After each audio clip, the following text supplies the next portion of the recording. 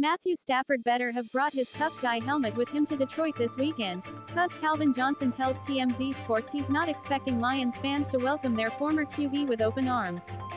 Of course, Megatron says there will likely be some cheers and even some people decked out in Stafford's former number 9 jerseys at Ford Field when the Rams visit for their much-anticipated wild card round game Sunday night, but the Hall of Famer tells us, "I'm sure there will be people booing."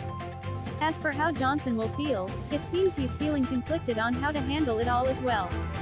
"I'm definitely a Matthew fan. That's my guy," said Johnson, who caught passes from Stafford from 2009 to 2015 with the Lions.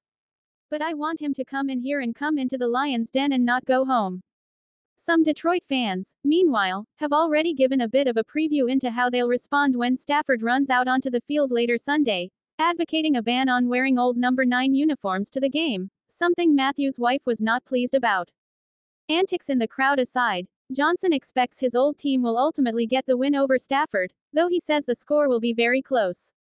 Johnson also gave us an update on how the progress is going with his Primitive Performance line, saying he's hoping professional and collegiate athletes will be approved to use the new Primitive products in the first quarter of this year.